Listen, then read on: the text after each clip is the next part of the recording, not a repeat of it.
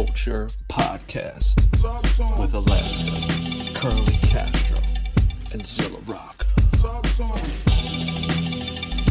Go Out Culture Podcast. We're here. Boom. We made it. We're back again with Rapping Friends. Castro is on the bench tonight, icing up his joints. So we won't have any guests. It's just me and Alaska. Alaska's here. I'm here. What up? Zilla Roche.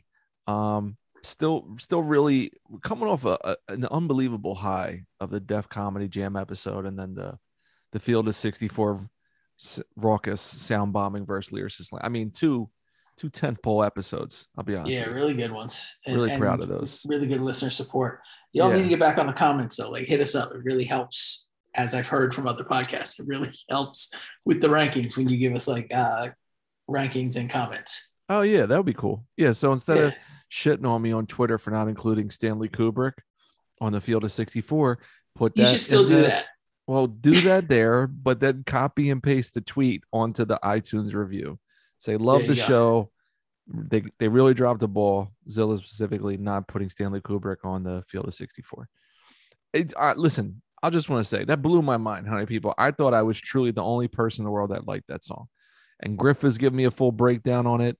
I'm being castigated during the episode by random people after the episode. It's just, I thought it was like way too jiggy, and RA was not the rapper that people wanted to hear at that time on that beat. So I was wrong, and I'm okay with that. I would go as far as to say it's RA's best song. I would agree. He does have this one song that's actually really dope from like 2007-ish on Nature Sounds. It's called Super. Okay. And it's just him flexing where he's doing like all these different styles and flows. And the chorus is talented as hell. It is. But the beat it's kind of like a doom type beat. Okay. And the chorus is just him going, I'm super duper. I'm super duper. And that's it. And then he's just like snapping. But the beat is kind of like kiddie show with a little bit of strings, kind of orchestral. And he's going crazy. And I remember I used to go running and play that song. And I was like, it was like my like kick it into high gear joint to get crazy with the iPod pre iPhone album. But yeah, I would recommend that one. But yeah, Stanley Kubrick. Next time we do something like that, I'll include it somehow at some point. But anyway, we're not talking about fucking Ari the Rugged Man.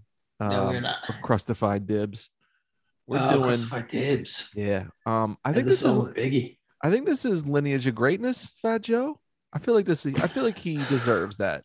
I feel like he is Lineage of Greatness. Yeah, he probably is. If we'd established Nori as Lineage of Greatness, I think Joe is way better career than Nori. Let's be honest. Yeah, certainly. I think it's kind of undeniable. Like when you really when you first hear it, you're kind of like, correct. I don't know. But then when you really started think about, and this man's been working since 92, 93. Correct. Consistently. Yes. A lot of work, which we'll get to. So let's start every era. era. Like this in every era. So I imagine Flo Joe is where almost everybody first heard of him, right? Yeah. Flo Joe. So that was 93. And I think he's either, no, it wasn't Def Comedy Jam. He's in Arsenio, where one time he's in the audience and then they just go to him, and he goes back that far to where he's getting picked out as the new rapper in the crowd in Arsenio. Yeah. And he's not sitting in the front. He's in the crowd. Yeah. You know what I mean? He went to Project Blowed, back in the height of Project Blowed, and he got booed, but he did go to Project Blowed. So they talk about it in the documentary, which is a weird fit to think about, but so he's been around a long fucking time, man. So what I think is cool about him. So me and Alaska for this episode, we listened to as many Fat Joe albums as a person could listen to in one day. It's a lot. I also did the Terror Squad joints. So there you go. When you look back at Represent, right? Mm-hmm. And here's what I noticed about him. He's like he's like Jay-Z in that every time you listen to his albums, you know what was cracking that year. Like he only Yes. sticks to the thing of that moment. So it's like a time capsule. So like Yeah. the Represent is like DITC'd out, Yeah. so it's Diamond D does the bulk of the beats. Lord Finesse is on there. Diamond D's rhyming. Pooba's on there. Beat Nuts. G-Rap has an Showbiz. insane verse. You must be out your fucking mind. Apache from Flavor Unit. Yeah, Apache comes off on that thing He too. kills that joint. Oh my god. Yeah. And then Showbiz gets 2 joints. I mean, it's just like the quintessential 1993 East Coast hardcore rap album. Yeah. You know what I mean? It kind of just does the job. You know what I mean? Like, yeah, certainly. It's all there. I think I Got This in a Smash by Showbiz is probably my favorite song still. Okay. But even like Flojo is like, that beat is not like, you wouldn't think that's going to be a hit when that beat first comes on. You know what I mean? No.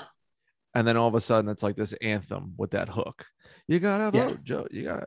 So when you go to, now this is what I realized today. When you go to Jealous One's Envy, right, which came out in 95. So it says it was his first top 10 debut on the charts. Okay. So sounds about right. Yeah, it debuted number 7 on the R&B hip hop charts. Okay. So here's what I noticed about this album. This album pretty much sets the template for the next 12 however many albums after this. This one is the blueprint that he sets, that he follows forever. Okay. So he has, on this album, he has Diamond D. These are all the producers. Yeah. Diamond D, Domingo, who's very slept on. LES slept on. Yeah. Premier. Joe Fatal has the 2 best beats on this album of all people. And then that's it. Domingo, Premier. Yeah. But then he has like KRS, who's, again, like the standard bearer for the Bronx. So like there's the first Bronx person to show up. Boom. He has a Bronx representative on this album. He has the core classic New York producers on this album. But then he has like Raekwon, who's the man of the moment, 95. This is after Cuban Links. Then he has like his people. So he has Watch Out with Armageddon, who later becomes a member of Terror Squad, with Big Pun. Yeah. And then the dude Keith Nutt, who pops up on the Terror Squad album. Shouts to Fatboy Sharif, who shouted out Keith Nutt to me on Twitter. I forgot about him. So then he kind of has like his core of people he's gonna be repping with. All right. Yeah. So he has like a core group of producers, a rapper of the moment, a Bronx kind of standard crossbearer, and then he has like his people. Yeah. And then in the middle of that, he has like The Shit Is Real, the Premier remix, Respect Mine with Ray, which is my favorite joint. But then he has A Bronx Tale, first song on the album. And allows KRS to set it off, which is like sort of a big... Crazy. Because KRS at that time was also killing. Like I think he's either coming off of the MCs Act Like They Don't Know joint or Return of the Boom Bap at that point. Yes. So and he's still at that point considered potentially the greatest rapper in the world. Right. By some. 100%. And the king, like he was like nobody's fucking with him in New York. Nobody could battle him in New York. No. And he basically gives Joe a lot of credibility opening up the album. Yeah. But after that, you have Success, which was a single, right? Yeah. And Success is like the kind of mafioso / bad boyish, that kind of Gambino-ish thing. Yeah. Then he has like Envy, another kind of buttery joint.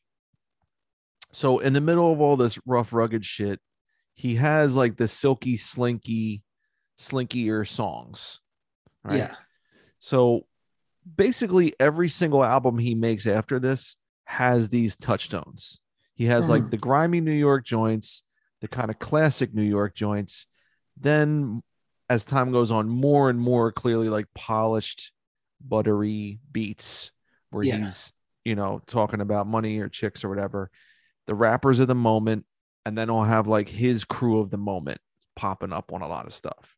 Yeah. So that's basically, so when I went back, because I've listened to Jealous One's Envy a ton, but after hearing everything after that I missed in like the mid to late 2000s, I went back to Jealous One's Envy again today, and I was like, oh, it all starts here.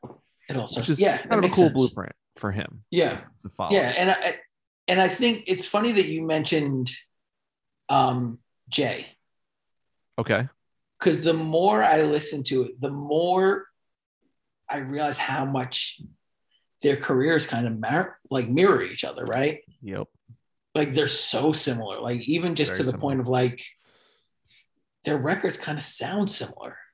Because they both are always aware of the moment. Yeah. With the exception of like 444 by Jay.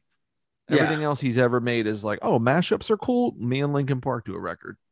Yeah. You know what I mean? Like yeah, no. I mean, and it's that ability to be a chameleon that like people like Madonna and Kanye are always like praised for. But dudes like Jay and Pun are like shitted on for. Joe, you mean Joe, not Pun. Joe, yeah, Joe and Pun. Well, you know what's weird? Joe and Jay, sorry. You know what's very strange you said that? Is that on the later albums, I noticed he references Kanye once or twice every album. Really? He'll say such and such like Kanye. Joe does. Okay. Does.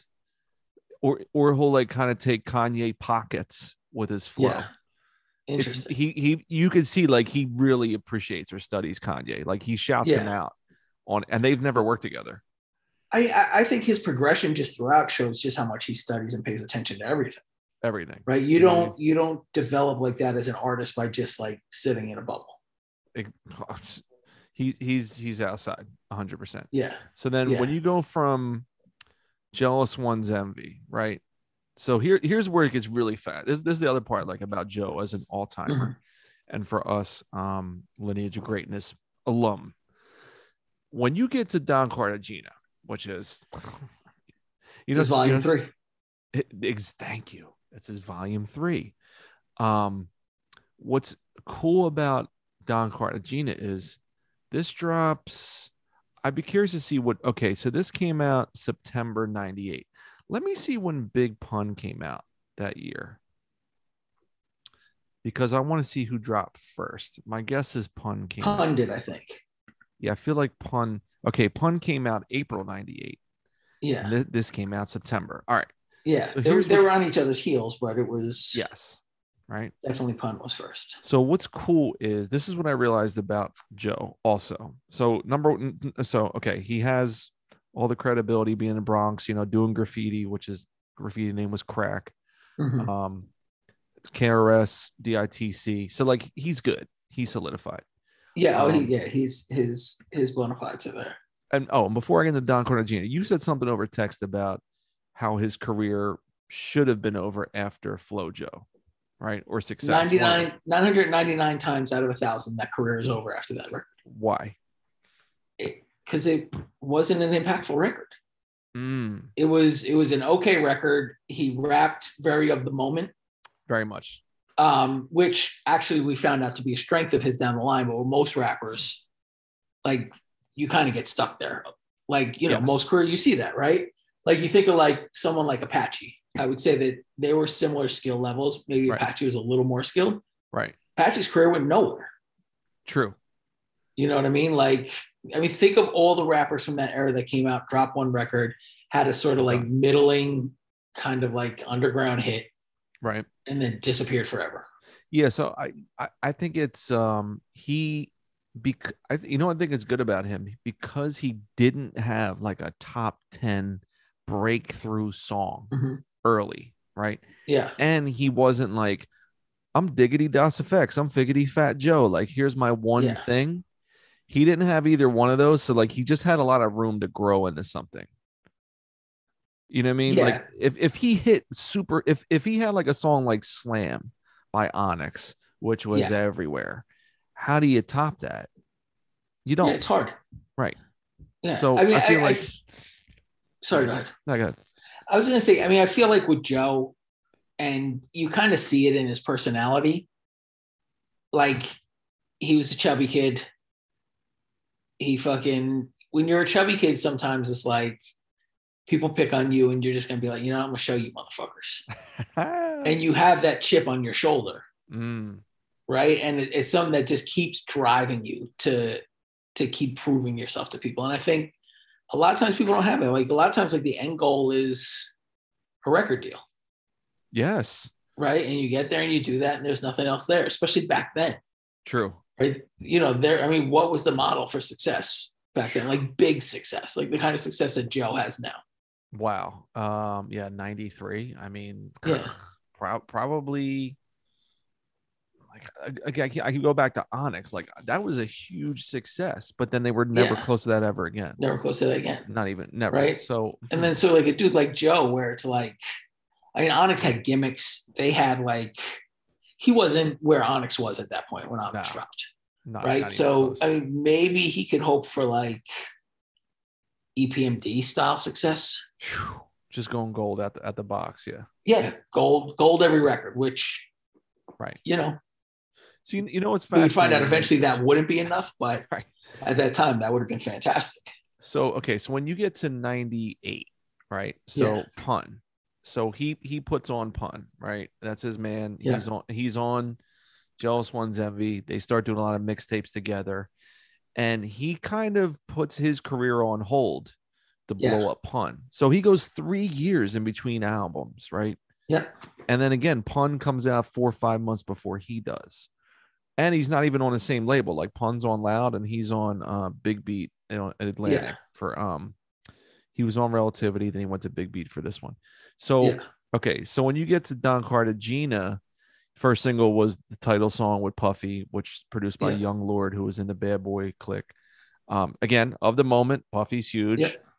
And the album is definitely like the post Bad Boy Rough Riders. He's got Dame Grease on the album. Yeah.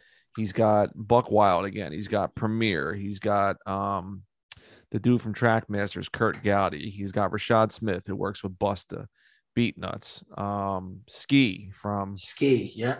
Marley working with Jay, Marley, LES, like Baby Paul from fucking Beat Miners. And then here it is. So Puff Daddy's the guy of the moment.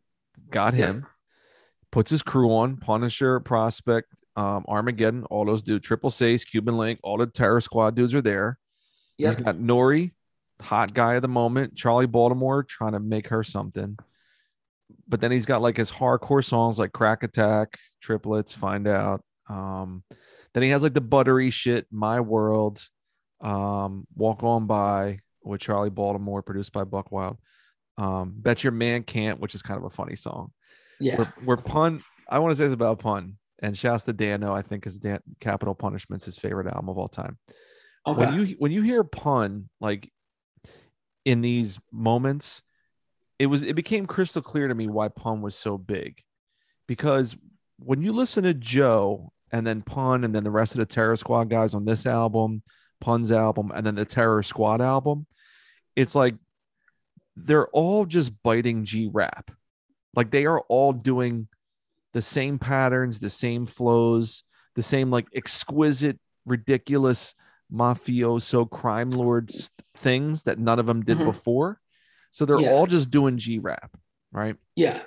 Except Joe has that incredible voice and delivery, which makes you stop everything when he raps. And then Pun has like the highly technical, breathless, rapid fire G-rap shit, but then he's got a ton of personality and humor. He's got a lot more humor than a lot of these dudes have, like humor and charm. Where the like Cuban Link, Prospect, Armageddon, Triple Seis, they are all just G-rap. Like I'm another G-rap. I'm a Puerto Rican G-rap. I'm a Cuban G-rap. I'm a Dominican G-rap. They have no personality, and I love the thing that makes them stand out. Like Pun stand out versus them, right? You can just take the technical ability. They all got the technical ability, right? And they all say foul shit. Very foul. But something about when Pun says it, it's cute. It's almost like a kid saying it. Like I know I'm gonna get in trouble for saying this. Yes. But it's almost like it's cute, right? You're like, oh man, it's just Pun. Whereas like the other dude, you're like, I don't know, man. He might actually do some like grimy shit like that. Like hearing Pun on and I forgot this single too, Bet Your Man Can't. There was a video for this where Pun's going, Bet your man can't do it like that. Can't work the middle because his thing too little. Like he's doing the Lil Kim shit. He goes, I make you scream, Papa, you the best, Nana. Like, and the whole song's about running a train. It's called Train. Yeah. Like, I know. He's like, but your man can't do it like crack. Can't work the middle because his thing too little. Like it's so ridiculous. You know what I mean? But you're right. He has that like naughty boy charm. But remember the video for the first I'm Not a Player, I Just Crushed a Lot video? Yeah. Where like they kind of just remake parts of Scarface. Mm-hmm. And he's like jammed into the front of a car. You know what I mean? And then he's like doing like salsa dancing, and then the salsa dance is so funny. But then by the time like his album comes out, like I always remember the video for like You Came Up with Nori, where like he does like he jumps out of a balcony window. It's like it's hilarious. And so I feel like him and Joe, like Joe's stepping back, being like he's the guy. Yeah. And Joe's he's only 2 albums in his career, and they're not massive successes. No. What I realized about Joe was in this era, like this is like the second phase of his career now. Mm-hmm. He's like, I'm a collaborator. Like I'm a mentor collaborating like Maven. I know how to I can branch these things and pull them all together and show people like, here's how you can do it. You just follow me. Yeah. And not be like like a Puffy or like a RZA of like, wink, wink. We're crew. It's all the same, but I'm gonna rob you. You know what I mean? It's like, yeah. But we're boys. But I get 80 and you get 20. But it's fine. Like we're boys, right? It's not like that. It's like I was thinking about something along the lines of what you're just saying here, but about Joe. He had this super long career, right? Right. And people just seem to love working with him, right? Yes. Which just leads me to believe that he's probably super personable and cool. Like, right? Like he's somebody that people actually like. Whereas I don't know if people like Puff. Oh yeah, well, we're definitely, you know what I'm saying? After finishing RZA's book, these motherfuckers of Wu-Tang do not like RZA. No. You know what I'm saying? So they tolerate him to get a check. They do. They haven't liked this fucking guy, I promise you, since like 95. I'm sure, yeah. If only 40% of what Ray is saying is true, it's been 20 plus years that they don't like this fucking They dude don't like this dude at all. And I mean, you see why. You look at that dude, you're like, the fuck is wrong with him? He's a clown at times, like a brilliant dude. But the funny part is, in Raekwon's book, he says right around this time, 95 he becomes closer with AZ and Fat Joe than other members of Wu-Tang Clan. It makes sense. It's crazy, right? Ray is on John Blaze. He's on Don Cartagena. Yeah, exactly. But Ray's not even hot like that. He's not even really on fire like he was in 95. But it seems like he's that type of dude where it's like he makes everybody happy to be there. Like I feel like he's a good host. He's a great, you know what he's like, he's like that. He's like the kid in school that parents would always go away. Yeah. And you'd be like, oh, like fucking Eric's parents are away again this weekend. They're down the shore for another week. Let's just go to his. Everyone's there. And it's like, okay. Yeah. But because he's the one with the parents away, he has that juice. Yeah. But you're not like, oh, he fucking sucks, but his parents are away. I guess we'll just go. It's like, oh, this is great. His parents are away. We're gonna have a fucking good time. Can't wait. Like, hey, there's Eric. He's my guy. But he also brings everybody.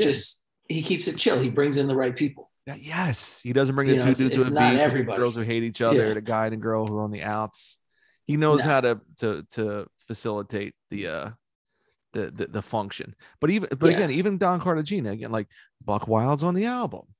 Yeah. ITC. Premier's on the album. You know what I mean? And then even like John Blaze, where it's like that beat, I never liked it. But like having Jada and Nas and Pun and Ray, the rhyming. I mean, I remember even Ski said it was like a remix he did.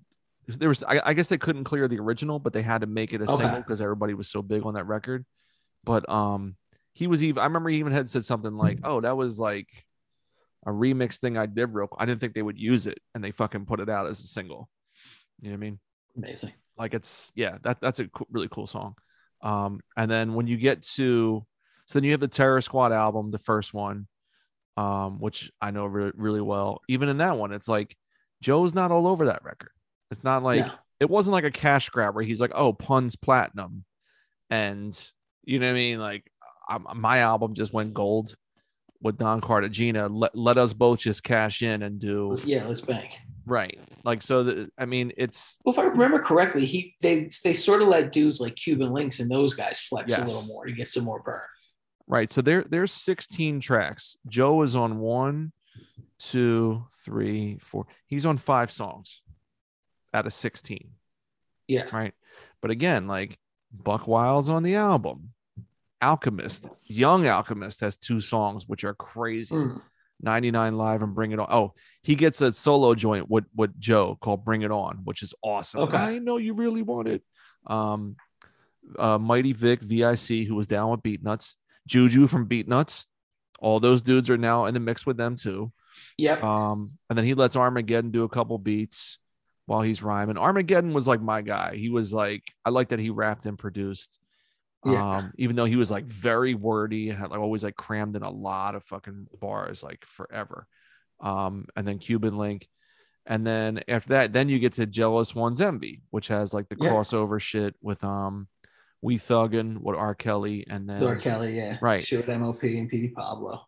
Yeah, and then the Ashanti joint, What's Love? Yeah, What's Love? That was like huge. That was everywhere. So that's when I kind of like stepped off the Joe train, where I was like, oh, you're gonna do this? Go fuck yourself, right? And the funny part was Don Cartagena. Like I remember playing.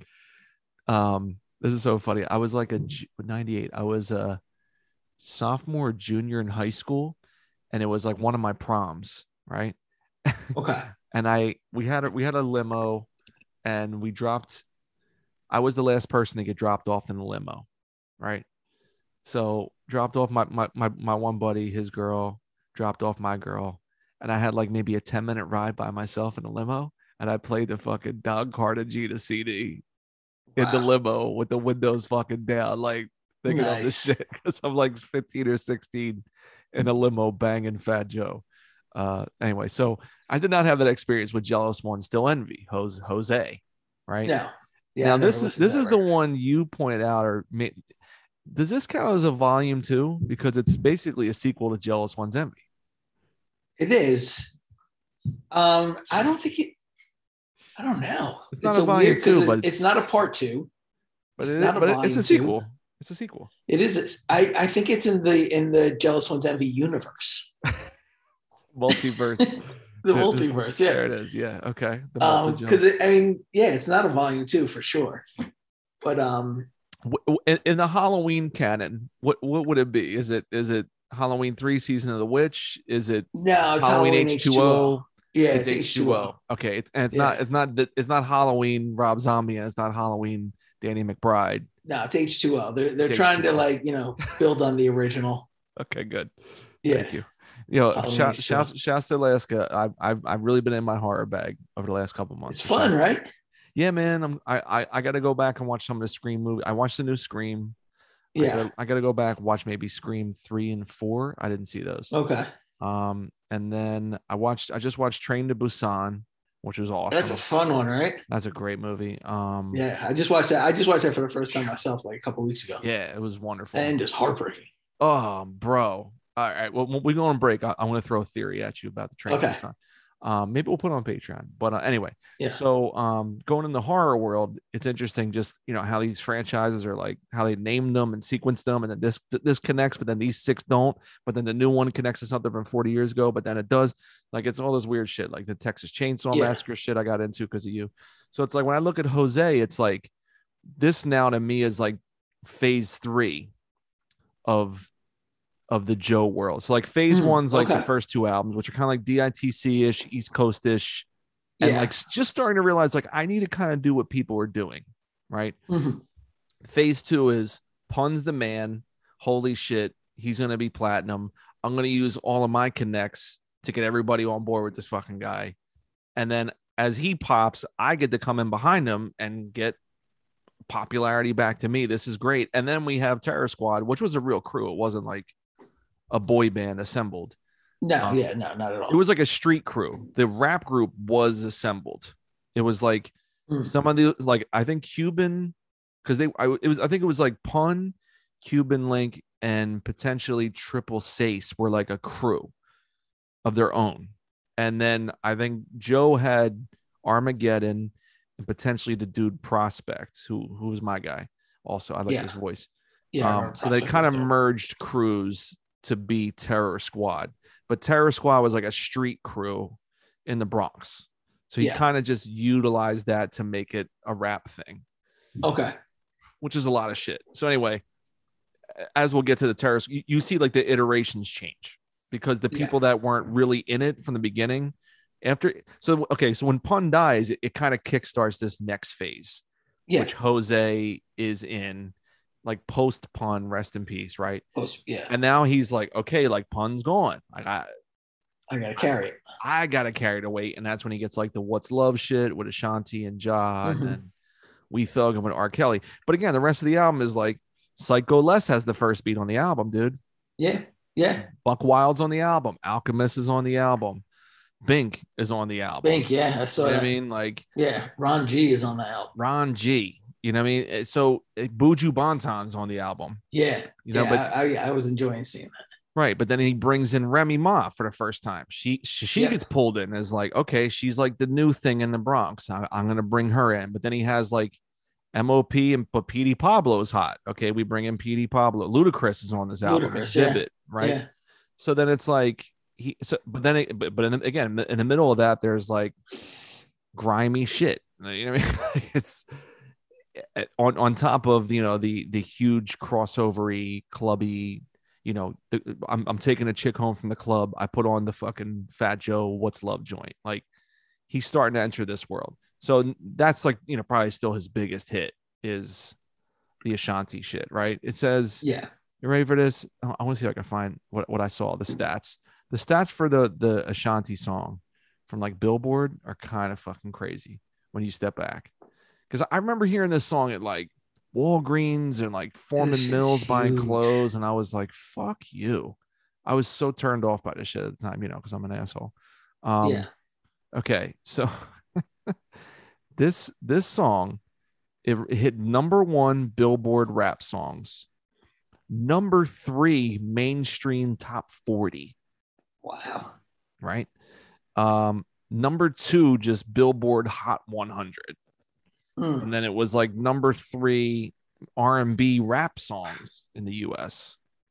It was huge. So he had like, it was like a number of weeks. Here you go. You ready? It was on the chart for 20 weeks. So basically 5 months. Wow. This song was out there, dude. Like, it's crazy. This was a banger. And then he had and I think this might have been the second single. I think the R. Kelly one was the first single, We Thuggin'. Yeah. Yes. So We Thuggin' came out October, and then What's Love came out February. Whoa. So October 2001 was We Thuggin', and then February was What's Love. So that's quite a run in between. Yeah, it's a solid run. Yeah. Yeah, that kind of carried him. But then that gets us to Loyalty. Which is surprisingly a good record. It's good, right? It didn't get great reviews at the time, but it didn't it's really solid. It is, and it's. I remember he performed the song with Genuine on Chappelle. I remember that. Okay. But it was weird because all of a sudden he's like a fourth quarter guy. So like this dropped November 2012. Yeah. Right.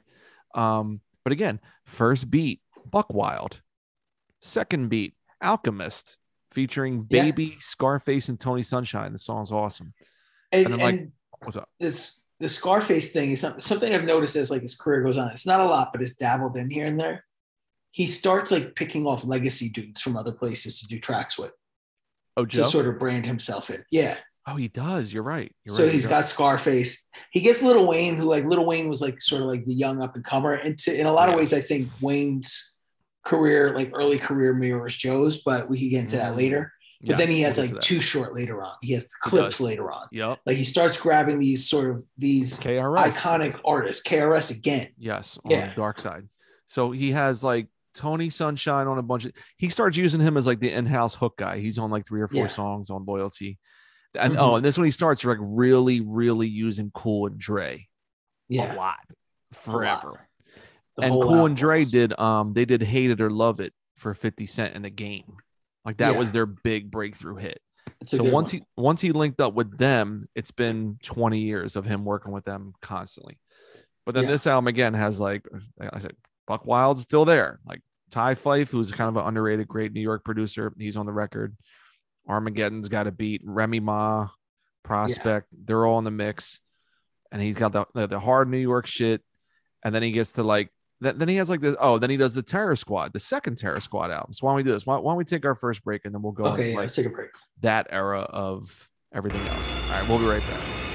The Black Panther Party 10-point program, written October 15th, 1966. We want freedom. We want power to determine the destiny of our black community. We believe that black people will not be free until we are able to determine our destiny. 2, we want full employment for our people. We believe that the federal government is responsible and obligated to give every man employment and a guaranteed income. 3, we want an end to the robbery by the capitalists of our black community. We believe that this racist government has robbed us and now we are demanding the overdue debt of 40 acres and 2 mules. 4, we want decent housing fit for the shelter of human beings. We believe that the white landlords will not give decent housing to our black community, then the housing and the land should be made into cooperatives so that our community with government aid can build and make decent housing for its people.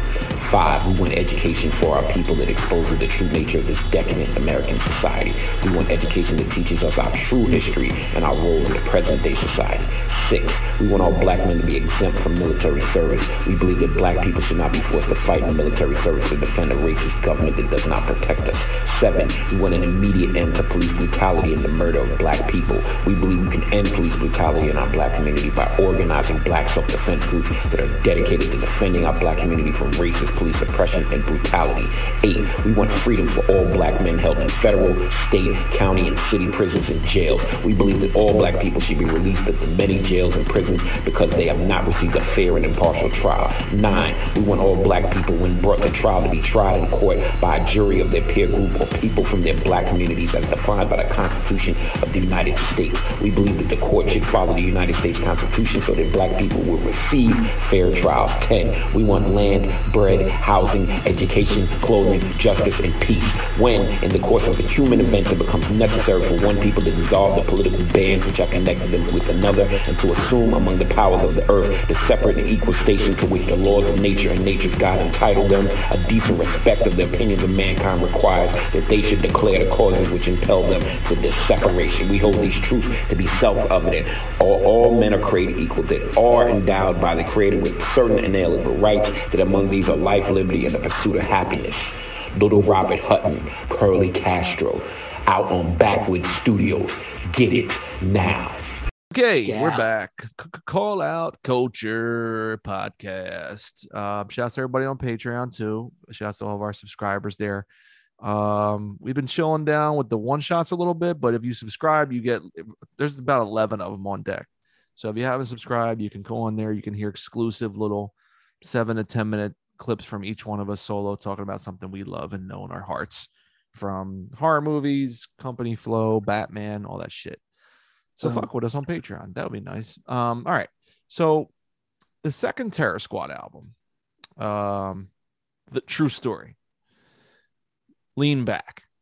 All right. Mm-hmm. What was your take on Lean Back at the time, or maybe in retrospect too? Like, what are your overall feelings?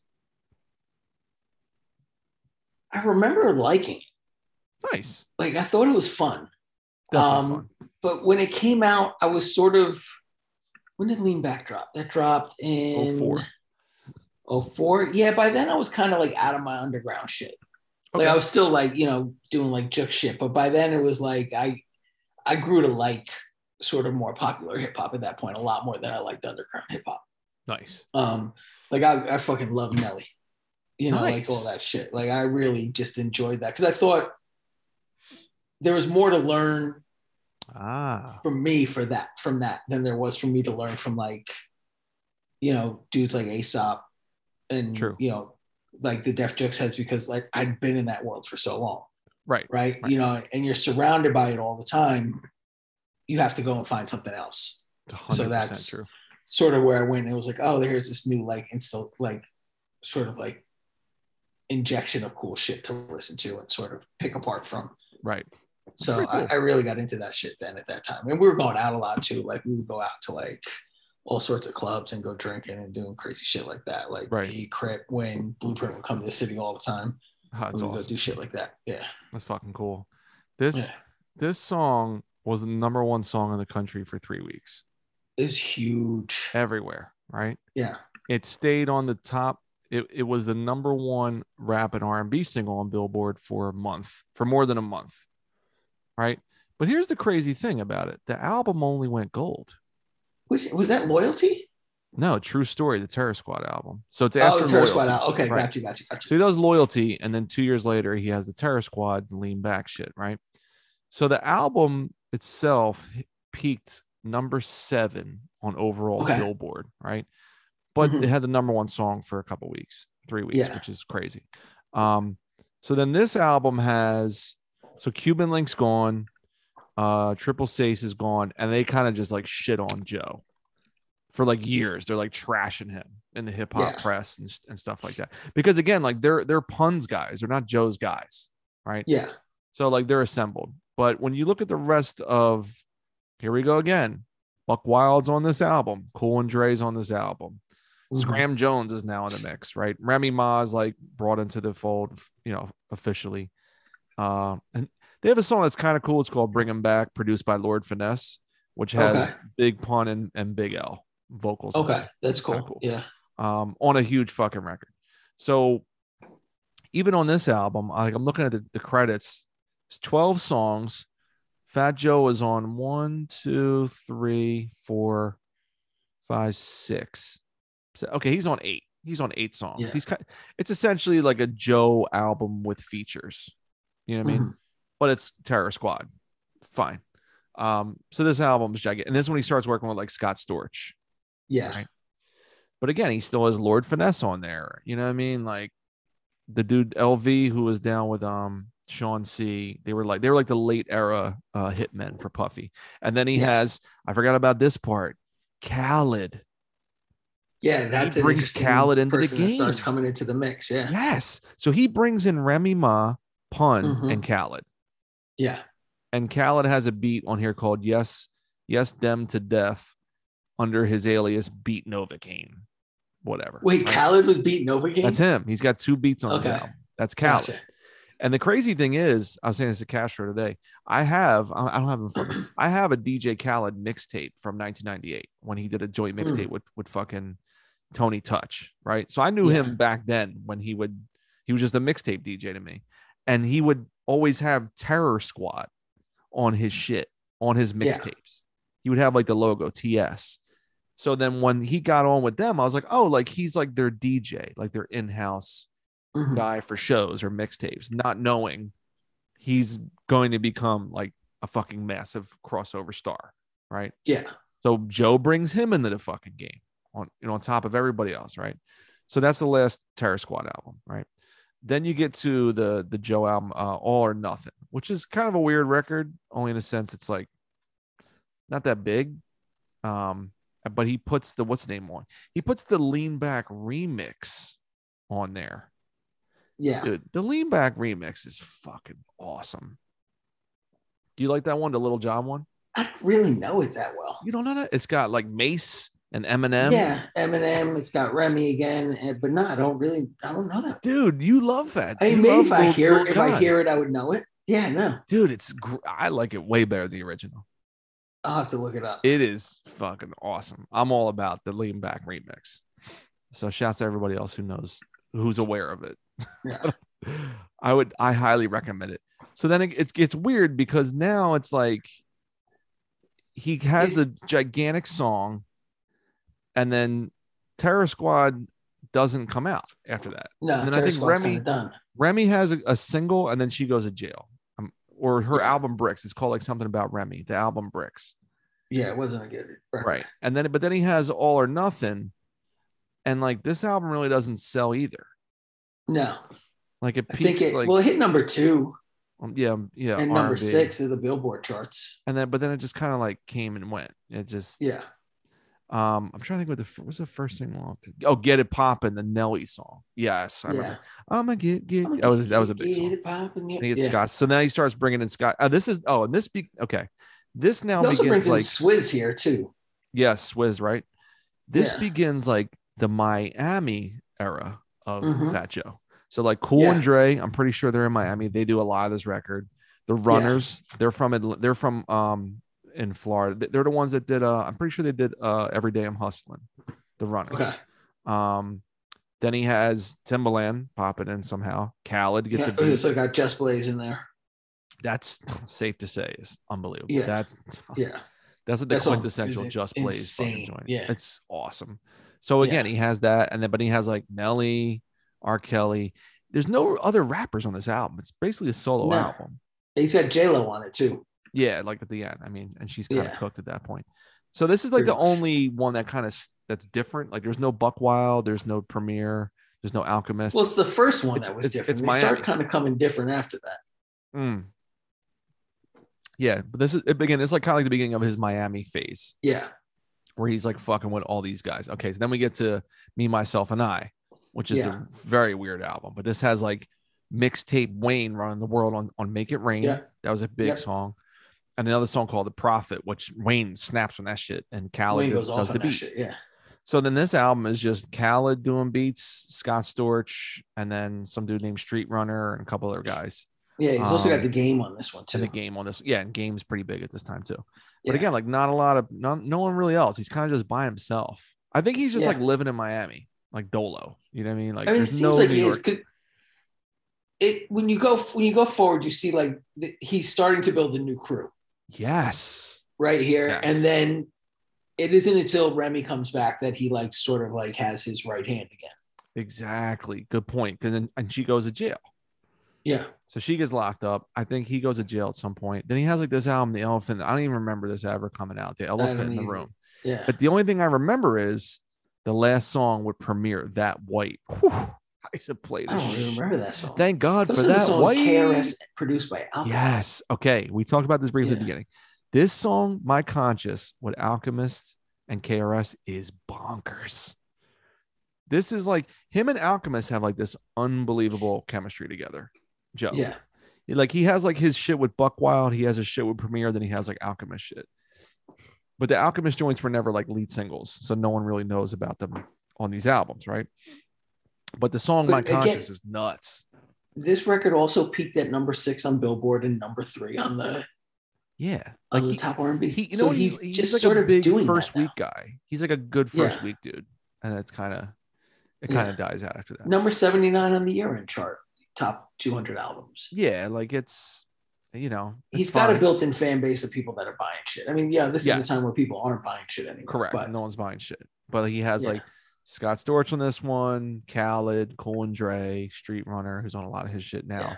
Like this is like his Miami, but like still reaching back to New York a little bit on this one.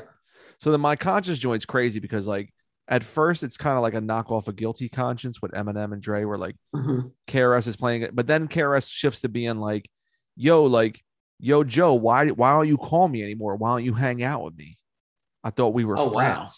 And then Joe was like, yo, I learned everything from you. Like, you're my hero in rap. Like, you taught me how to perform, and I studied your album covers.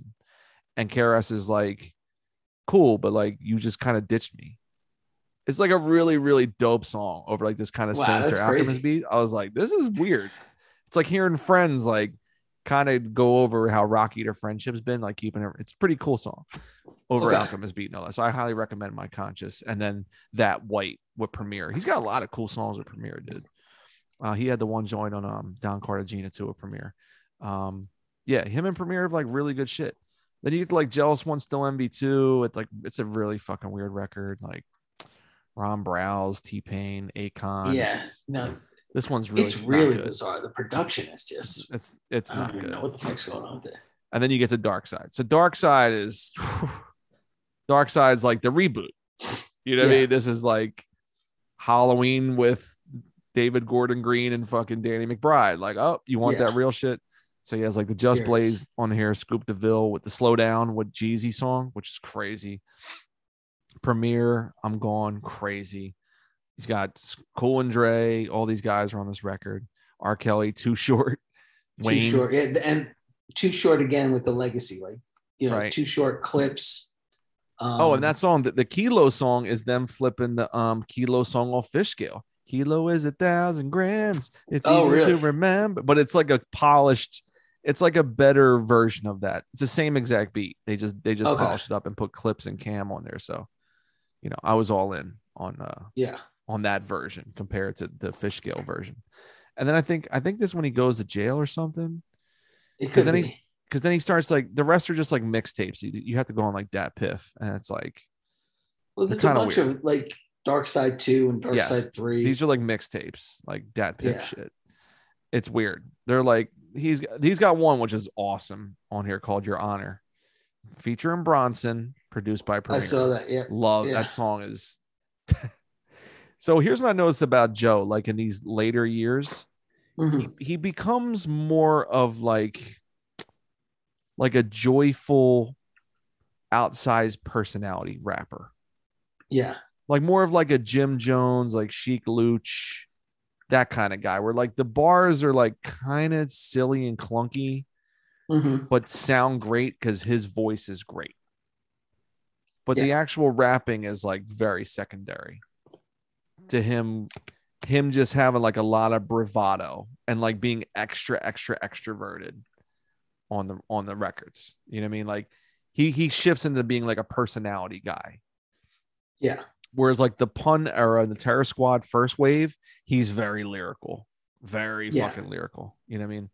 So I think you said because a lot of those people were gone or came and went, and he's just like chilling in Miami. It's more about like the vibes. It's not about him being like someone's favorite fucking rapper. Yeah. And I think, you know, he's sort of earned that position to be that person. 100%. I mean, I don't know how people feel about this comparison, but I kind of think he's the East Coast Snoop Dogg. He totally is, man. At this stage of his life, totally is. Yeah. Like without question. Like, I mean, the motherfucker is just like, if you go to Instagram, it's just pictures of like him and Spike Lee hanging out at Knicks games. You know what I'm saying? Like that's his Instagram. Go check it out. I guarantee you there's pictures of them right there, like at the top of his feed. He's got a great Instagram follow too. He's really fun to follow. Oh, I gotta follow him. What am I doing?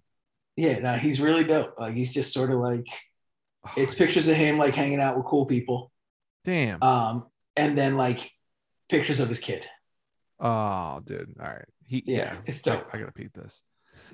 What I will say about his albums are he'll always have like one or two songs per record where he lets you actually in on his life. Yeah. So he has like one song about his mother, which is great on one of the records. He has a song about his sister who died. But if he either gives you that one or zero, like you don't know what's happening in his real life. You know what I mean? Like he does try a lot on these albums to be a storyteller. He's not great at it, but he dedicates one or two songs per album to telling a story.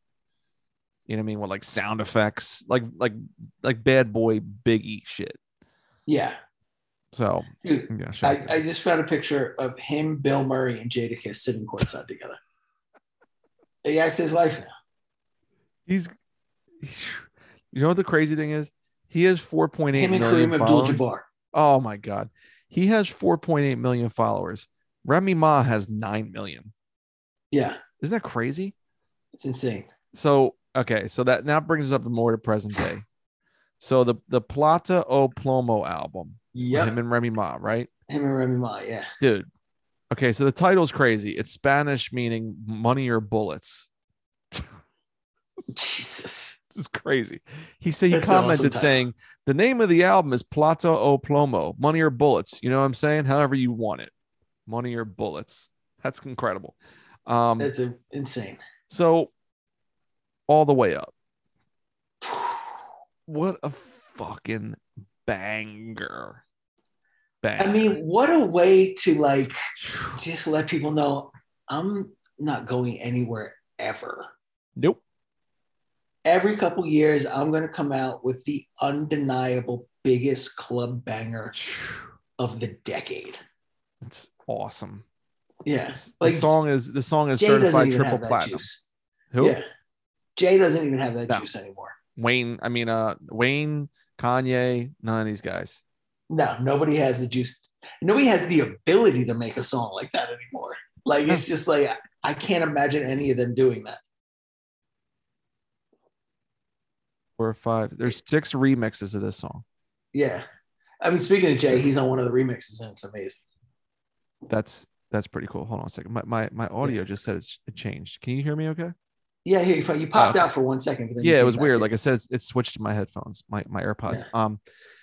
So I remember when he did the rounds for that song and album, right? Because they're like, "Oh, Joe, you've been going for a while. It's crazy. You got this fucking smash with French Montana," and he was like, "Yeah, I mean, basically my last few albums are like diminishing returns, and I was kind of fucked up in my life, and I think he had a divorce, and he was in jail. Like, he just had a lot happening." And he was like, I wanted to come back out, but I didn't know, because, music changes so much. So he said, like, they just went out every night for like 4 months and just absorbed what was happening in the clubs. And he was like, I wanted a beat that fit me and my age and where I am in my career, had like a classic New York feel, but was contemporary. So that's why it has that horn. Yeah.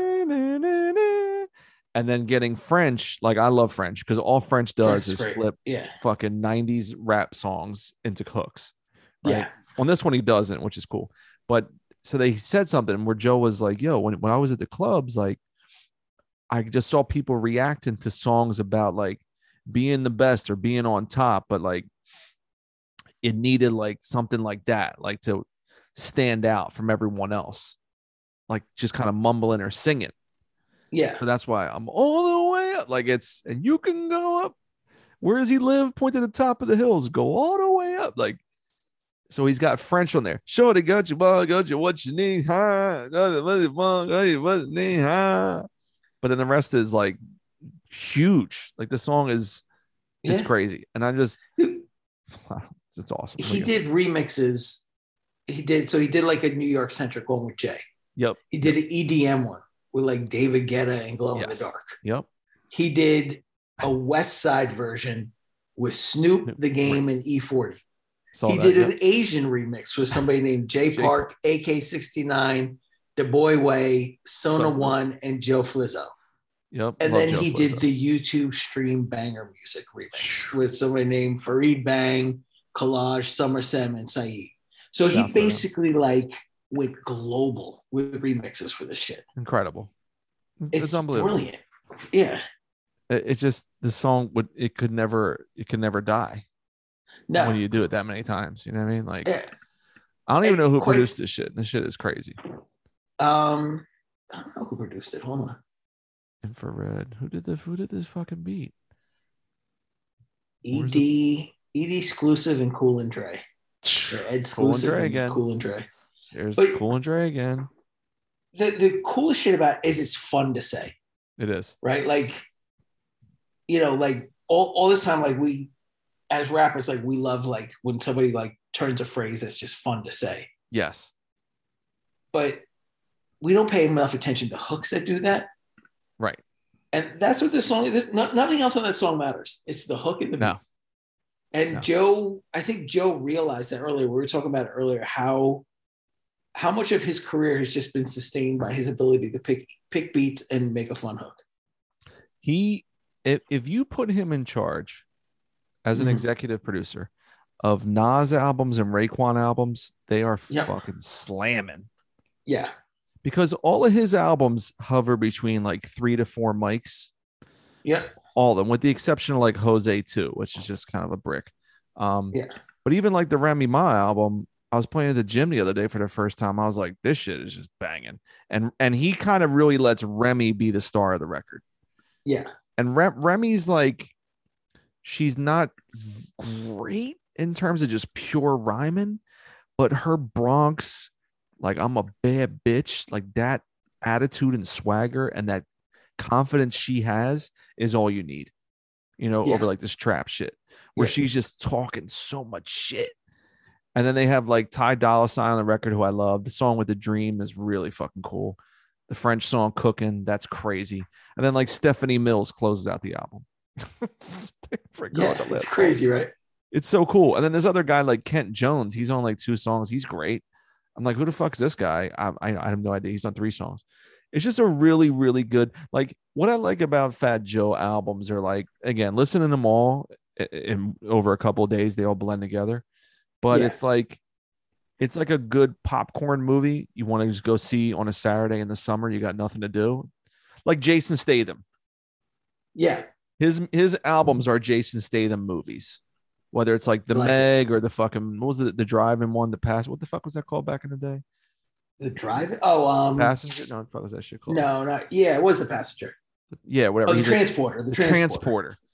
Crank. All the Jason Statham shits, right? Crank 1, Crank 2, all that shit. This is Fat Joe. He's like, here it is.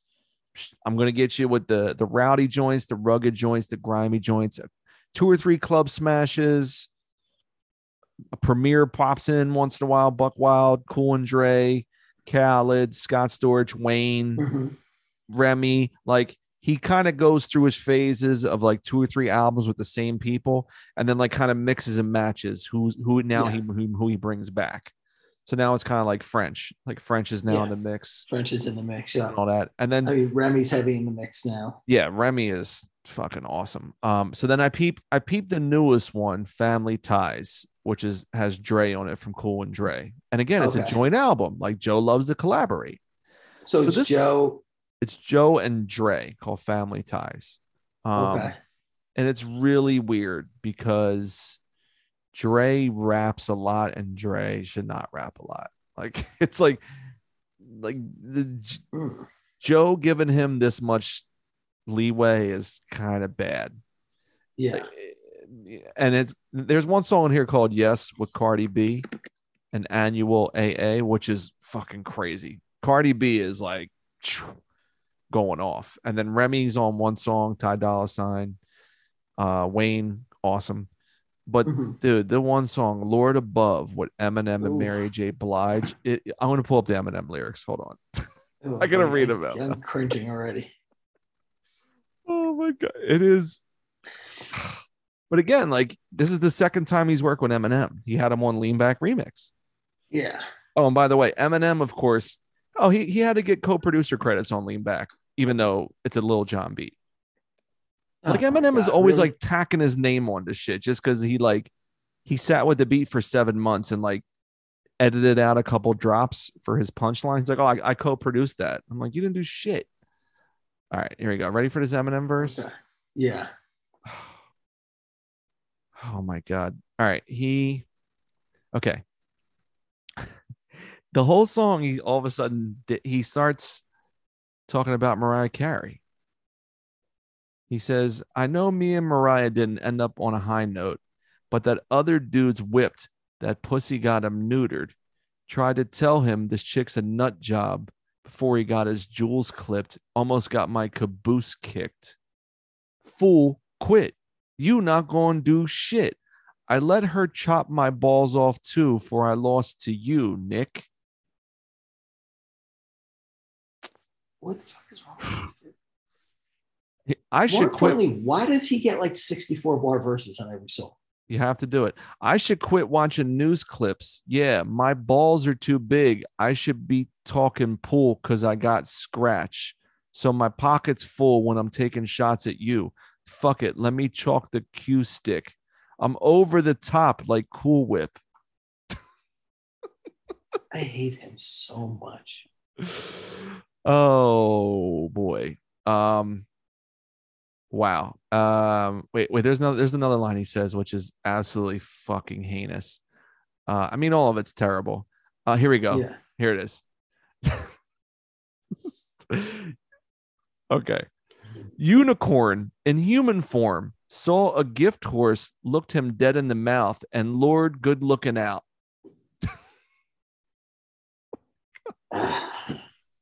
Oh Oh my God. So Joe hit the head on the nail. You ain't seen God till you staring down a barrel. I was gun shy, but now like a snail, the slug's coming out of its shell. Yeah, this dude. Yo, all these fucking whack jobs still on Twitter. This is your king. This person who says unicorn, caboose, like just his word choices are so buns. And it's 64 bars of this shit. It's like really stunning. I mean, really. Yeah, I was looking at some shit. Hold on. I just pulled it up because I had to look at it. Where is the line that I was just looking at? That's just so fucking dumb.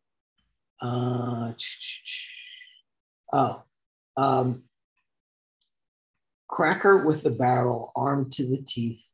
Anderson, pack. Rest in peace to Afeni and her son, Pac. Yo, bro, go fuck yourself. Like, oh, he's the worst dude of all time. All right, sorry, we had to do that. We had to go on our Eminem rant and spiel, but god damn. All right, so that just about covers the entire Joe discography. I will say this about his discography. If you just go, whether I use Apple Music, I'm sure it's like this on Spotify. If you really want to get into Fat Joe, he's the perfect artist to just play the essentials playlist. You don't really need to go into, like, I built my own playlist of shit I like from him over the years. If you want to get into his albums, I would say check out Jealous One's Envy, Don Cartagena, the Remy Ma album, which is really fucking cool. And then I would say the first Terror Squad album, just because you can hear him and Pun. And all those dudes, like they're kind of locked in together, even though they're all just doing G rap shit, but it's at least enjoy. And it's got Alchemist and shit. And Pun gives you all the fun attitude and personality. So there you go. I would recommend if you're gonna play albums, but if you don't, it's not that bad. No, but I would say this too. Like I was listening to it at work today, and it was just dope background music.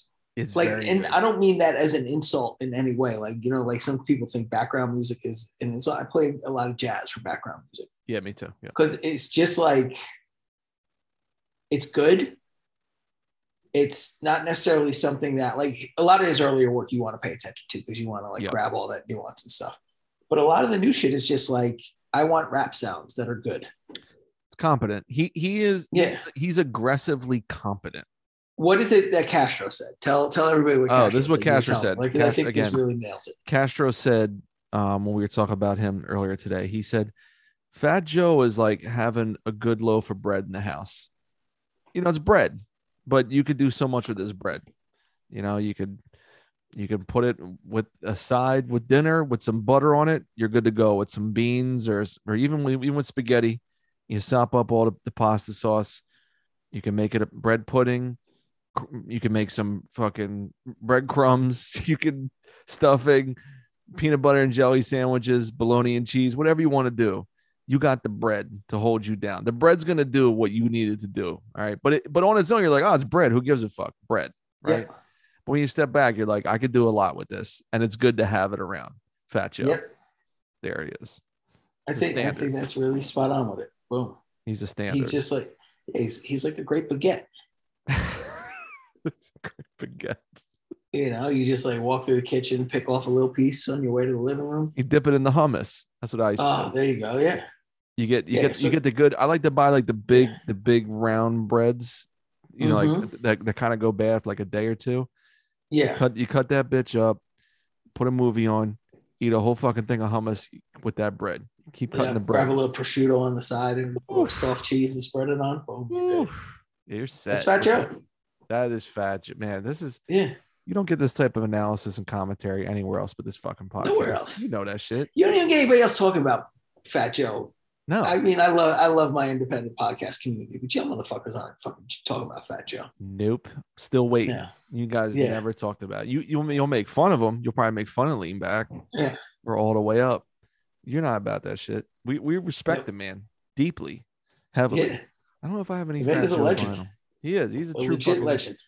He's the best. All right. Why don't we do this? Why don't we take our last break and we'll come back, wrap everything up. Cool. Sounds Fat good. Joe, Bronx, Terror Squad. We'll be back. Core culture. He doesn't have an ad lib. Hey, friends. It's me, your friendly neighborhood podcast host, Alaska. And I'm here to tell you about an exciting new project that I just released with my friend Jason Griff. You might know Jason Griff from his many appearances on the Call Out Culture podcast, as well as his groundbreaking work with the Griff Scorsese Midnight Express album. Also, his solo project, Fireside Chats.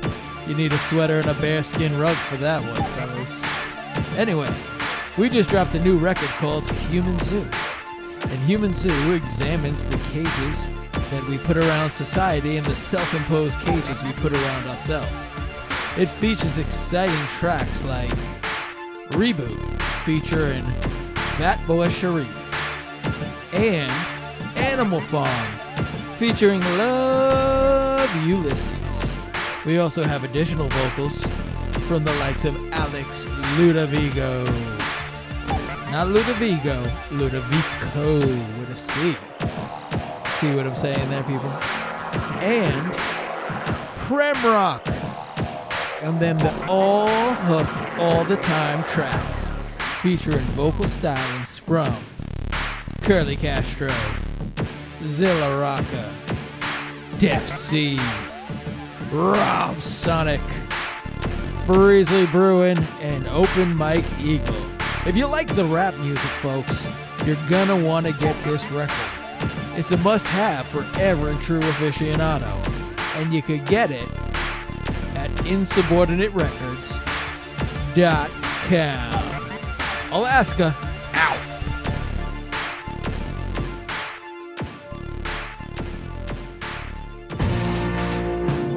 Listeners, check it out, Zilla Rocca. Listen, as a shorty, I was playing in the front yard of the crib and I fell down and I bumped my head. And then somebody helped me up and asked me if I bumped my head, and I said, yeah. So then they said, oh, so that means we gonna switch it up on her. And I said, yeah, Andrew is the greatest. And knowing as a shorty, I was always told that if I ain't gonna be part of the greatest, I gotta align with the greatest myself. And that's Andrew. The Rain Knows What Is Doing album available now. Cassettes are sold out, but we got CDs, beanies, dad hats, mugs. It's cracking. $3pistol.com for fans of Beck, Evidence, Buck 65, Daptone Records. If you're with it, spread love. People want the wild shit, we're gonna give you some more. Andrew, The Rain Knows What Is Doing, available now. Culture, the podcast. All right. Last thoughts. Lineage of greatness. Fat Joe the Gangsta, Joe Crack, Cridak, Joey Crack, Crack Attack, whatever. What's up? What are you gonna say? So I just was looking through my notes and I totally forgot about this whole point. And we've just compared them a few times already before, but early Jay-Z career stronger than early Fat Joe career, right? How early Jay-Z we talking? Like I'd say everything up to Black Album. 100%, yes. Yeah. Yes. Everything after Black Album, and say everything after, I don't know, from Loyalty on. Joe's better career. Better career or like better discography? What do you mean career? Discography, yeah. I mean, collection of music that he's put out. All right. So after Black Album, you have American Kingdom Come sucks. Yep. American Gangster, I like it. But it's not great. It's fine. I mean, but there's fucking slamming songs on there. But yeah. Sure. It's overvalued. Yeah. What's after that? Kingdom Come 3 or Kingdom whatever Come it is. Really or this bad. shit. Not this shit with Blueprint 3, which is really bad. Really bad. Watch the Throne. I love that album. Is that canon Jay-Z? I don't know. Blueprint 3. 444 is good. 444 is amazing. Magna Carta, Holy Grail is like, nope. I'll say this. It's the first Jay album I only listen to for the beats and features. The beats and features are banging on Magna Carta, but he's supposed to be the best rapper ever. So it's like, Yeah. it's not good when I listen to that album. He has no good bars in the whole record. No, it's terrible. Like zero. It's 401k bars. It is, but the beats Yeah. are slamming, and all the guests are really cool. But like "Fuck With Me," you know, I Got It, where Rick Ross is the best song, and they just kind of stole it from Ross. Yeah. Put it on that shit. Yeah, I would say Joe. Yeah, 444. I mean, I love that record. But yeah, post Blackout. Okay, I would say Joe. Somebody complained that I guess they're overseas or they don't follow sports. We do a lot of American sports references. Okay. Joe, in comparison to Jay, is like later era. It's kind of like Jay is almost like Albert Pujols, where it's like the first 10 years of Albert Pujols, he is one of the like fucking 10 best hitters, especially first baseman ever. Like he's up there with Lou Gehrig, right? First 10 years. All in the Cardinals. The minute he leaves the Cardinals, he's like, he made a couple of all-star teams in the Angels, but he's like ghastly. Yeah, but then he tricks you. He'll trick you by having a year where he hits like 30 home runs, but he bats like 207 as a fucking DH, right? But you're like, man, look at his overall career numbers. He's like past Hank Aaron in RBI. And like, you look at Albert Pujols and his pure historical statistical you're like, oh, wow, he is one of the fucking six best first basemen who ever lived. But it's a tale of two careers, really. Yeah, right? Certainly. So I think with Jay, it's like, even in his heyday, you know, there's some weird shit in there, like the R. Kelly albums and like the Linkin Park shit and like Blueprint 2, and it's still greatness, like legitimate, incredible shit. Yeah. After a Black Album, it's like really. He's rare outside of 444. He's never the best part of a record.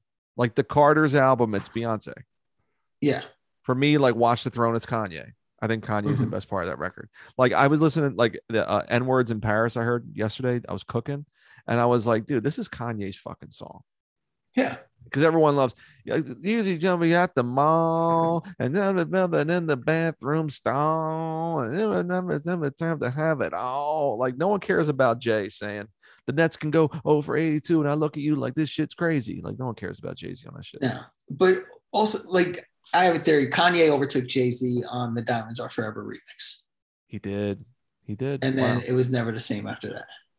Yeah, even like Go Crazy remix with Joe and Jeezy and Jay, like Jay had it, but it was also like the hysteria of like him doing verses in retirement versus like Joe cranking it out every year and a half. There's a new Fat Joe record, and he has like Lil Wayne and Khaled and Scott Storch, and then Buck Wild, and then all these people we talked about, Remy. Yeah, I feel like you know who Joe is in comparison. Okay, so if Jay is Albert Pujols, you know who Fat Joe is. You're gonna love this. Eddie Murray. Nice one. Look up Eddie Murray's career stats. You're like, holy shit. Eddie Murray has these fucking numbers and no one talks about this guy. Yep. You're like, God damn. Like he's up there. He has MVPs, hitting titles, 1,000 RBIs, and never mentioned. Never. Yeah. Whereas like Albert Pujols, because he played for the Cardinals, they won a couple titles. Joe Buck sucked his balls. Then he just went into oblivion in Anaheim for 10 years and made a couple of shitty all-star teams. But like Mike Trout just like zoomed past him from the first day. Like the first day of Mike Trout's career, he destroyed Pujols on the Angels. Yeah. So it's like nobody's gonna be talking about Pujols in 10 years, though. If they do, it's the St. Louis. You see what I'm saying? Yeah. They're only talking about one part of it, like literally half, like the first half of his career, right? Yeah, which was amazing. Well, it was amazing. It's stunning. Yeah. But I feel like Fat Joe is Eddie Murray. When you look up, you're like, Eddie Murray only played for good teams. Yeah. Every team he was on was good. Yeah. And all he did was like hit 300, but like 100 RBI, 20. Like he just cranked it out. Consistently great. But was never like, no one was like, man, I can't wait to go to a game to watch fucking Eddie Murray play. Wow. No. Nobody. But he always matters. Right? We're like Mets or Dodgers fans. Yeah. And even like later when he was like on the Indians with my boys, with Albert Bell and all that shit, he was just like, was he? I don't really remember him as an Oriole. Oh no, he was on the Dodgers, Mets, He was good on the Indians. He was like their the OG DH. They would just throw in. He would hit with no batting gloves. Just fucking look at that. Yeah, rope he the ball was around. only with Baltimore until 88. Yeah. They went to the Dodgers. He's Yeah. a beast. Crazy. If you look at his numbers, you're like, God damn, Eddie Murray. Monster. Yes. Yeah. So to all of our fans that don't follow sports or American sports or baseball, trust us when what we're saying is absolutely correct. All right. Yeah. Just trust us. You'll never get it. You never hear Eddie Murray mentioned on a fucking indie rap podcast in your life. Yeah. So be grateful. I mean, for our Canadian friends, Jay-Z is very much like Wayne Gretzky in that he was the best when he was in Edmonton, and then he was a star when he was in LA. You know what's funny? I was actually looking at his stats. Fat Joe's Jaromir Jagr. Oh, yes. I don't have anything for Premier League for the rest of you motherfuckers out there. I'll tell you this. It's funny. I was looking at Gretzky's stats a few weeks back where he was getting like 200 points a year. And then one year it was like 180. And then he was never close to that again. Yeah. And he was still the best player in the world. Yeah. But he went from having like a standard season for Gretzky was like 2 All-Stars and 1 guy. Yeah. To being like, oh, he's an All-Star. He's 107 points, 112 points. Oh, that's still amazing. But it was like 215. Yeah, his wife is like Janet Jones or whatever the fuck her name was. I forgot about her too. Yeah, but like all those Edmonton teams, I was looking at them. Like everyone on that team was scoring 40 fucking goals. They were loaded. They were fucking. And then as soon as he left, they were like, "Oh, okay, we'll just win a cup. We'll win a cup anyway. Fuck it, without him." Yeah, and they did. Yeah. Well, they had Mark Messier still, right? Oh yeah, they were. I mean, they were stacked, but they lost the best player in the history of the game and won a cup. Yeah. Like that's how amazing that team was. Like they're kind of the team was stacked. Yeah. They're unbelievable. Yeah. So Jay is, you're right. Edmonton, Gretzky, and then like Kings, Blues, Rangers, Gretzky. You're like, hey, that's fucking Gretzky. That's Wayne Gretzky on it. I'll take him on the Rangers, but yeah, it's like that's. Oh, I feel bad for people listening that don't know sports. It's a real shame. You guys got to get on board with this shit. You know what I mean? Like it's real simple. I mean, just think of it this way. It's like if you had like a real awesome dad that then just started like got old and started watching TV all the time and falling asleep on the couch. Like he was real awesome until you were 10. And then like once you hit puberty, you're like, this dude's a fucking nerd. That's Jay-Z. Oh my God, man. Fat Joe is like, oh, he's the coolest. He was like your parents had you when they were like 18. Yes. He was kind of a dick when he was young. Yes. But he ended up going to like got his associates, got his bachelor's. It took him like 6 years instead of 2 years to do all that. And then he's like, boom, he got a cool job. He's like cool as shit. That's Fat Joe. He put an in-ground pool in the backyard. He doesn't yell at you about shit. He's just like, do what you gotta do. He takes you on a vacation every year. Yeah. He lets you have the girlfriend over to the house to watch the movies with the door closed, even though you're getting your little hand job action. He knows what's going on. You're not fooling him with the door closed. Like, oh, we're just watching. He knows like when you really like met somebody that you like, he's like, I know this is a big day for you. You could take the Corvette. Wow. That's Fat Joe. He's also the dad that's like, listen, me and your mom are going to AC for the weekend. You got to fucking figure it out here by yourself. We're out of here. Yeah. I don't care. You call your grandma, cook, have some Ilios for 3 meals. I don't give a fuck. Me and mom are going to AC for the weekend. You know what to do. You're 16. Figure this shit out. Have a party. Exactly. I don't give a fuck. We're leaving. Exactly. Yeah. He's the one where like your uncle shows up and he starts telling you wild stories. You're like, that was dad. You did that, Dad? Your dad ran through those fucking strippers. Let me tell you something, man. We were in Memphis. These strippers are Your dad brought all 4 of them back. He sweet talked them back to the hotel. Yeah. That was when your dad and your mom weren't talking. Oh my God. Fat Joe would be the coolest dad. He's also like the perfect uncle. Yeah, without question. Sweet, like Snoop, best uncle. Yeah. You would want Snoop to be. You would not want Jay as your uncle unless he's like gonna get you a job. Like he's always gonna come over and be like, start talking shit to you about like the fact that you're like smoking weed at 18. I'm just trying to figure shit out. Why you going to college, son? Oh Yes, my I don't God. know. I'm just Oh, trying to figure shit I will out. say I follow Jim Jones on Instagram. Great Yeah. potential uncle. You want Oh, Jim yeah? Jones to be your uncle because now he's like all about Web3 and cryptos and NFT. And Okay. he explains it like a Harlem hustler. That's amazing. Like, yo, man, get your fucking NFTs up, man. Yo, instead of buying them Jordans, you know what I'm saying?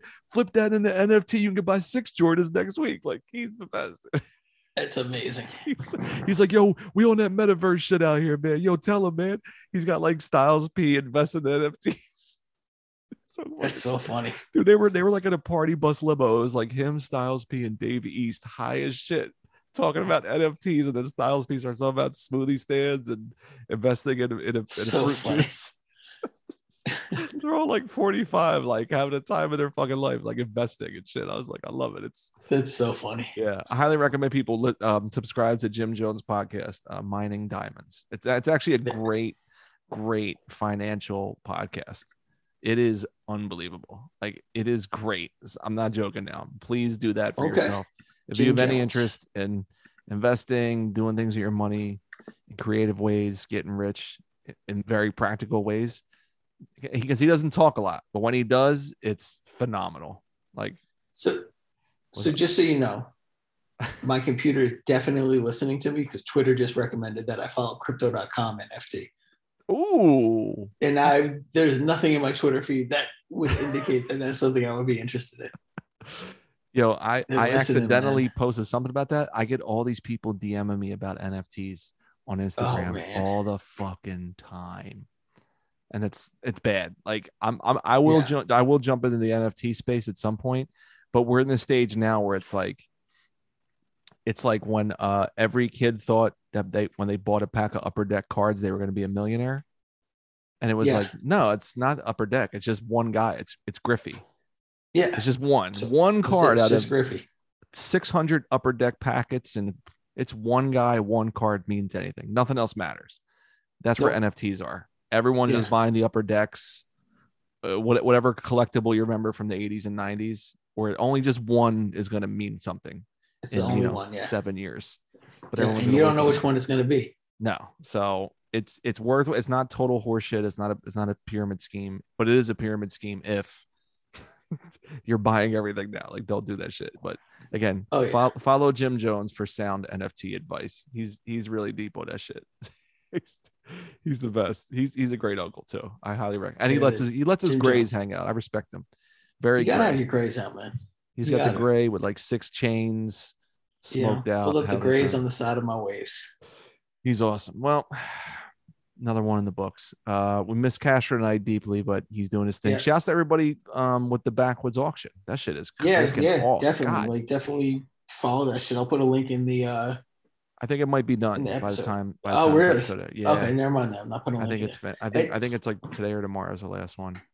And if you get beat out for a bid on something, that's money you meant to go to Castro anyway. So make sure it gets to Castro. Yes, and I just got my little Robert Hutton CD in the mail. It looks fucking cool as shit. I recommend everybody fuck with that too. You can support that record directly. I'm trying to find the Backwoods auction on its own. It's very difficult to find. But anyway, we respect everybody that's showing love to Castro directly through Backwoods. I got it. Okay, here it is. Yeah. Really cool. So we were lucky to every week there's only 22 hours left. Oh, yeah, see. Yeah. So we're lucky to be down with Backwoods, even vicariously through Castro, because them doing all this shit is like really fucking impressive and amazing. But they're impressive, amazing people. I mean, seriously. So it's really fucking sick how well looking out for the homie, the Shablam Shablowist himself. Shablam Sadiq. Yeah, that's pretty much it. So I don't know. Anything else you want to share with the peeps? No, there's actually a link on the auction to make a direct donation to Castro as well. Dope. So very cool. Yeah, I mean, this money we're all intending it to go to him. So that's pretty cool. Man up. There it is. All right. Boom. Excellent. That's it. So Fat Joe Lineage of Greatness in the books. Talked a little Oh, Eddie dumb. Murray. Talked a little Wayne Gretzky. Oh, I got one quick question for you on Fat Joe, real quick. Yes. The Puerto Rican kid in Fresh was based on Fat Joe, right? It has to be. It has to. Has to be, right? Blam, blam, I'll knock you down, Holmes. But he's the one that gets killed. That he gets killed under the car. Yeah. Because Homeboy uses him as the pawn. He's the first pawn He's a pawn sacrifice. Yeah. But then they sample that on the Pun album. Punisher come through, waste you, Holmes. Punisher come through. He don't get no fuck about no X-Men, no Spider-Man. Punisher like blow, blow, blow. Yeah. So there you go. There it is. Yeah. Wow. Good knowledge by you. It is based off. Thank you. Yeah. Excellent. All right, we're done here. Collab Culture Podcast. Repping everybody. Later. Peace. Peace.